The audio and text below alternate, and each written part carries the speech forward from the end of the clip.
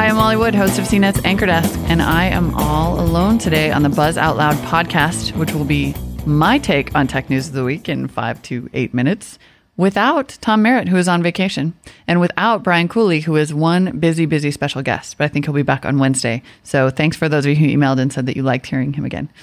Brian Cooley, of course, a longtime contributor to CNet Radio.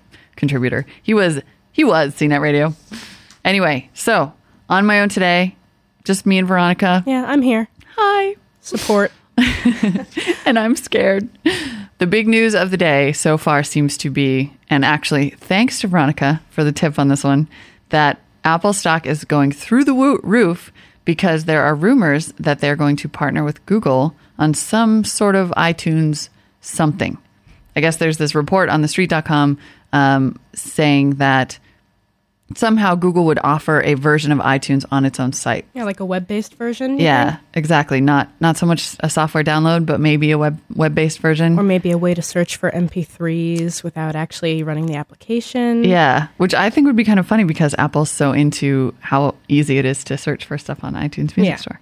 But it is potentially, to me, it does seem like a natural pairing, and I think this is the response that everyone's having, is that Google and Apple should get together because they're both these really kind of strong, quirky brands that people just absolutely adore, or don't adore, depending on one way or the other. Depending on the news or their feelings about Windows or whatever the case may be. So the most interesting thing about that so far is that if it is indeed legitimate, it's benefiting Apple, and if it is not legitimate, it's still benefiting Apple because their stock on a pretty bad stock day has set an all-time high. Apparently last week it did on Friday. So we'll see what comes of that. In other Apple news, another big controversy swirling around the net is the iPod royalty question, or iPod patent question. I don't know if you've heard this story, but it sounds like a Microsoft developer patented basically the iPod user interface, the software user interface. So when Apple applied for a patent for its own user interface that it uses in the iPod, it was denied because this Microsoft developer had come along and sneaked his own patent in the door. So, I'm confused. Yeah, it's very confusing. Basically, it sounds like that the response from Microsoft was, well, Apple is free to license our user interface technology that it's been using on the iPod since the iPod came out. Well, companies do that a lot. They'll license something but then allow other people to use it. I guess I read something about that too, but what's interesting about this, though, is that that apparently the Microsoft developer filed the patent for the user interface after the iPod had already been released. Right. So it's good for Apple in the sense that they are extremely unlikely to, get sued by a guy from Microsoft over their own flagship product, which would be, as you can imagine, a total disaster. The bad news, though, as I have interpreted it, is that Apple can't patent its own user interface technology. And if you are a conspiracy theorist, which frankly, this podcast is all about, you might think that it's possible they could just let someone come along and license the technology for what is essentially the iPod user interface for, say, like a penny a year. What I don't understand is why would Apple start production on something without having the patent for the user interface? Right. I don't know. That seems like a huge gaping hole in the plan. It does. But it's possible that they didn't think they would need to. I don't know. It's interesting.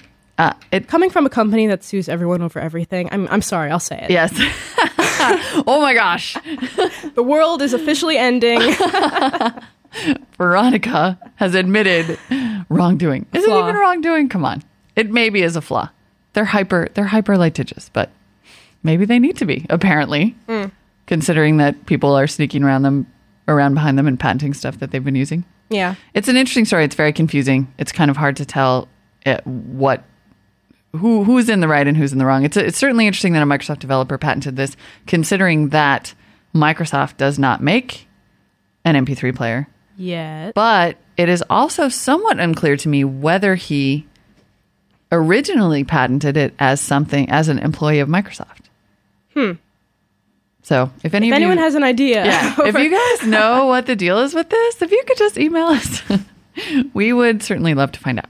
Because for now, it's just a kind of, I hate you, two sides against each other thing. It keeps life interesting. Yes, it does. Who would we root? What would we argue about if we didn't have these two Goliaths going after each other all the time? Probably more about Google. Speaking of Goliaths going after things, the music industry has decided that CD burning is actually the real problem that's costing it all of its money. Duh. Not so much the P2P. Oh, duh. Well, it's pretty convenient that they've decided that now, considering that now a bunch of online and music subscription services are starting to make a lot of money for the recording industry, which I presumably just frees them up to go after people who are rampantly burning CDs. Now, when I first read this, I had visions of them coming after you in your house for, burning your own music onto CDs or making mixed CDs or whatever, because I don't trust them. You never know who those people are going to sue next. Mad dogs. But what they're really talking about is the sort of bulk CD burning that happens where you go to a flea market and there's, 50 million of the latest 50 Cent albums and they're like on a CD with Sharpie written.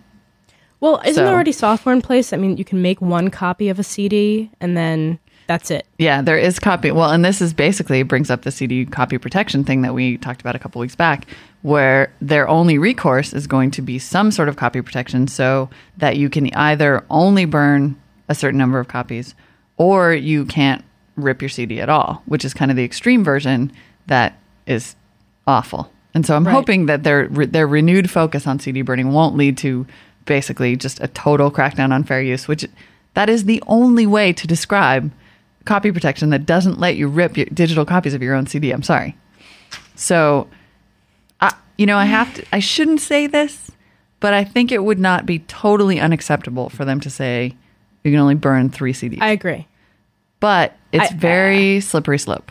Because I think most people aren't going to go out and burn 500 copies of the new Celine Dion CD, But it makes sense. Specifically that CD, yes. Specifically, yes. Well, I think that was actually one of the first ones that had the copyright protection on it back in the day. That just popped into mind. Right. I do not endorse Celine Dion. Nor do I endorse mass burning of her. But I think it makes sense to have, protection enough so that you can burn one copy for yourself or your loved one, or burn it to, or rip it to your computer to make a copy. It seems like sacrilege, but at some point it's just gonna, and those of us who own iPods, for example, we already live with copy protection. It just has to be transparent enough to not interfere with our day-to-day uses. Right. And I think that is the balance that they're gonna have to strike. But if you're the kind of person that's probably going to make 500 copies of it, you're probably doing something wrong. Yeah. Well, and you're going to find a way around it. Right. That's the most frustrating thing. It's like, why does it always come back to what the consumer can do when these are the guys out there finding hacks for every possible solution that the music industry is going to come up with? So that's the slippery slope part that scares me, is that it'll just get worse and worse and worse for us consumers. Finally. What's next? Scary news from the Firefox camp. Firefox market share has slipped in July. Dun, dun, dun. Oh, God. I know. I read a story that said that Firefox market share had slipped like 0.64%. Yet they have 80 million downloads. Yeah, it's something like 8% of their 80 million downloads. And Microsoft market share increased by the same amount in the same period. So some people are worried that basically a lot of the news recently about security flaws in Firefox have sent people running back to Internet Explorer. Internet Explorer. Okay. Yeah.